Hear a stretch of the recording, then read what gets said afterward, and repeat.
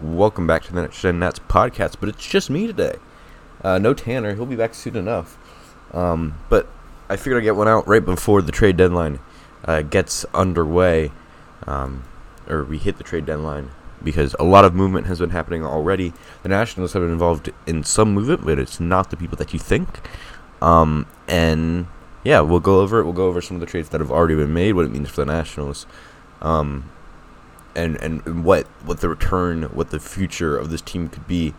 And who knows, because it's a very, very good market for the sellers we've seen so far, but that might honestly work against the Nationals' favor. I'll get to that in a minute, but I think the big news to lead off with, Juan Soto declining a 15-year, $440 million contract to stay in D.C. That news broke about halfway through the month. Or right before the All-Star break. And I think a lot of people expected it. Maybe not at that price point, but when you put it into sort of AAV terms, it's not a great deal. The signing, the big number, the total value of the contract is huge. But I think Soto wants 15 or 500 million, or like top 1 AAV. Top 5 AAV, and I don't think that what the Lerners put out there is going to do it. And so they said, the Nationals said that they were going to trade him. They were looking into trading him, and they've been fielding offers from several teams. You had, and there was a certain type of team, right, that was in the running for Soto, because a team like the Phillies, like the White Sox, they're not going to be in the real running for it. There's no team in baseball that would add to their team that wouldn't add to their team by getting Juan Soto. But there's 5 or 6 teams that could actually afford him, because the prospect haul is going to do great. The Lerners, or the Nationals front office, wanted, I believe it was like 3 of your top 5 prospects and some major league ready guys. That's a huge haul, and not a lot of people have that. So the Mets were one team. Obviously, that was never going to go through with just how the Nationals' relationship with the Mets is. So they were out of the running pretty early on. The Mariners were in it. They had a lot of good prospects, a lot of guys who are major league ready, but they made a trade for Luis Castillo, which involved Noelvi Marte and a couple of other top guys that sort of took them out the running. So you're left with sort of 3 teams now that are in the running, and one of them might have just taken themselves out of it with today. The Padres trading for Josh Hader from the Brewers, and that took a dig into into their prospect pool. And I think you have to have a full prospect pool, and otherwise you're not in it. Taylor Rogers, Dinelson Lamet, and Esteury Ruiz went to the Brewers. So, and Robert Gasser, just not in blue on ESPN.com. So I think they're out on it now, which leaves you to the Dodgers, maybe the Yankees, but I've heard several people say that they're out on Soto, and I believe there's one other team that I'm just not coming to mind right now. The Cardinals, right? The Cardinals probably have the best return. You get a lot of good guys. Just give me one second. From the Cardinals, you could get Jordan Walker, Matthew Liberatore, Mason Wynn. I saw a lot of those people involved into the package, and then maybe 1 or 2 other guys. It would be great, I think, if we could get a deal from the Cardinals. I think it's the best available one now, with the Mariners and the Padres making trades. But I mean, the other team that said they were in it, the Dodgers, there's not a lot. Just 1 or 2, maybe even 3 really good guys. Andy Pages, sorry. Bobby Miller and Diego Cartaya. But that's it. I mean, maybe Gavin Lux gets bundled into something. Who knows? But I I don't know if there's a way that they could wriggle Juan Soto away, because it's not just Juan Soto. It's Juan Soto plus the 2.5 years, the 3 playoff runs that you'll have him for. And so I think that definitely plays a role, the amount of control that you have. The Nationals have considered giving Soto an offer. There's been rumors from Hector Gomez, who they've said there's been a lot of, it's sort of a double-edged sword. He's been the first to Wander Franco's mega extension, but at the same time, he's been wrong a little bit. That says that they're going to make one more offer to Soto, and if he doesn't accept, then he is definitely 100% being dealt. But there's not really an offer to be made because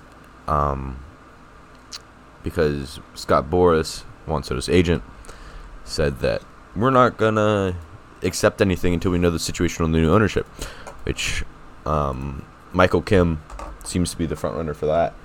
I wonder if Juan Soto is a big piece to all of this, and to the sale. Apart from Juan Soto, what else is there? I don't know if Josiah Gray and Keibert Ruiz are guys that are able to float a franchise and make it worth going to their games.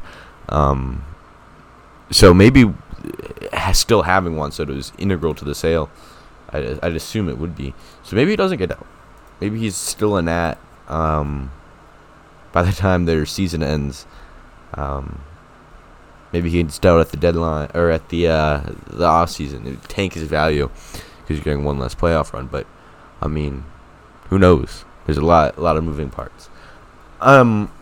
Anyway, let's switch gears over to some other guys who might be able to be traded. Ehire Adrianza got traded this morning on August 1st. The deadline, August 2nd at 6 p.m. Eastern Time. And he got traded to the Braves. Not a lot of return, as you might expect for Ehire Adrianza. He's going back to the Braves in exchange for Trey Harris. Robinson Cano gets DFA'd as a result. So Harris bounced around minor leagues, still stuck in Double-A ball. We'll see if anything really comes of that. I doubt it. I think that's just a hey, we needed a guy. He's not very good. Sort of just like a depth tool. Who knows if he'll play Adrianza at all with Atlanta, because Washington and Atlanta very different skill wise, and Adrianza was a starter, maybe every other day player, and now he goes to Atlanta, so it might not even be a bench bat for the big club. Anyway, guys that could be moved at the deadline. Josh Bell has been swirling around a lot. The Texas native, team that definitely needs a first baseman right now, with Yuli Gurriel being very bad. The Astros have kind of depleted farm system, but we're in a buyer's market and teams have overpaid, and there's still guys out there. A couple of really good guys in that farm system that you could get a return on. I think the return, you might see something similar to a Kyle Schwarber type deal. So you maybe get like a guy who's like 5th to 10th, maybe even 15th in return. But Josh Bell has been absolutely mashing, and last year's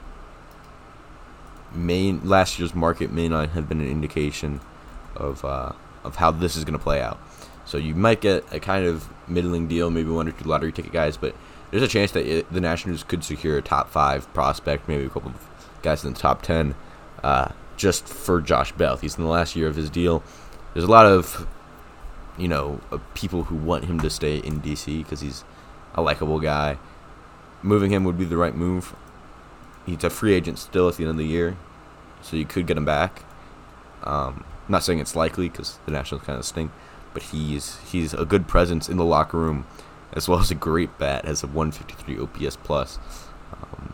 and plays a very good first base. So it'll be interesting. But the Nationals, that's about it for guys who have serious value that could be traded. I mean, you look down the line, there's not a lot else there. There's Steve Cishek, Carl Edwards Jr. guys who really have 1 year left. You have Nelson Cruz and Cesar Hernandez, both the guys who signed 1 year deals this year with the express purpose of being, good utility, not necessarily utility, but guys that could fill a hole in a lineup in August, in September, in October. And they've kind of stunk this year. They're Nelson Cruz batting with an OPS 2 of 92, not performing up to standard at all. I believe, Maikel Franco, and he's had a horrible season, has the same amount of home runs as him. Decent RBI guy, but then again, you're batting middle of the order on the Nationals, so you're going to get a lot of those opportunities, even if you're kind of a middling hitter. And then Cesar Hernandez has done a whole lot of nothing, especially offensively. And he's gotten like the 4th most at bats in all of baseball, and can't do anything really. It seems like, still a ways off of being a valuable trade target. I don't even know if you get top 30 guys for Hernandez. I don't even know if you can trade Hernandez right now.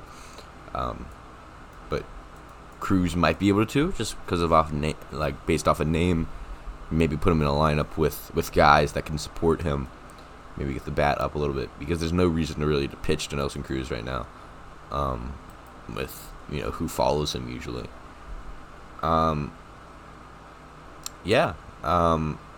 Couple of not really much otherwise to talk about. Looking down the line, we talked about Steve Cishek and Carl Edwards Jr. Both of those guys are free agents next year, so they could possibly go. There's been talk of Patrick Corbin being part of a deal with Juan Soto as a sweetener. I honestly, and the way it seems is that the return would be significantly diminished, which in my eyes is a little bit iffy, because I don't think a return package will ever be good enough to get Juan Soto out of DC, or at least be fair, because of his talent. So I think having that amount, or having Patrick Corbin in a deal, shouldn't necessarily hurt the return you get. Obviously, if it gets to a point, let's say you're offering top prospects in 3-5 in all of Major League Baseball, then it's a little different. But if the return seems to be 3 of your top 5 pieces, and maybe 1 or 2 lottery tickets, and a couple of Major League ready guys, I don't know. I don't think it's a diminishing thing to have Corbin in that, but with the way it seems what GMs are saying, it looks like it's gonna be just Soto, or else the Nationals would risk this opportunity, because that's really what it is right now. It's an opportunity for the Nationals to just restack their farm system. It's hurt for a long time, and now is the opportunity to get better. There's not much else to say. But than that, I mean, Juan Soto could be dealt. With the way that the market has gone, with 2 teams really pulling out of it, and I don't think a lot of other teams have a good chance of bringing an offer to the table that the Nationals would like. I don't think he gets dealt by tomorrow. I really don't. As for Josh Bell, I think he's gone, just because he's not the superstar talent, but we've seen very good players get very good returns, and I think the Nationals are going to want a piece of that pie. And then, ironically, the guys that the Nationals put on the roster this year that weren't going to be trade bait, or that were going to be trade bait, are honestly some of the least attractive people on this roster, and I think that's surprising and a little bit disappointing that the person that you're trading, or the person that you're trading at the 2022 deadline, to get prospects isn't Cesar Hernandez, isn't Nelson Cruz, but is instead Juan Soto, a guy that you were talking about, buffing this team up for. The guy, Cruz, Hernandez, those guys were going to buff, be traded and get prospects to buff the team to look good for Soto. Now it's looking like he's not going to be part of the team in the future. So very interesting. Of course, this is all fodder. We still got 27 hours at the time of recording until the trade deadline. So we'll see how things develop. If you want to be in touch for that, you can go follow us on Twitter at NextGenNetsPod. We'll be back with full-fledged regular episodes soon enough. Tanner, miss you. But thanks for listening, guys. And wear your seatbelt.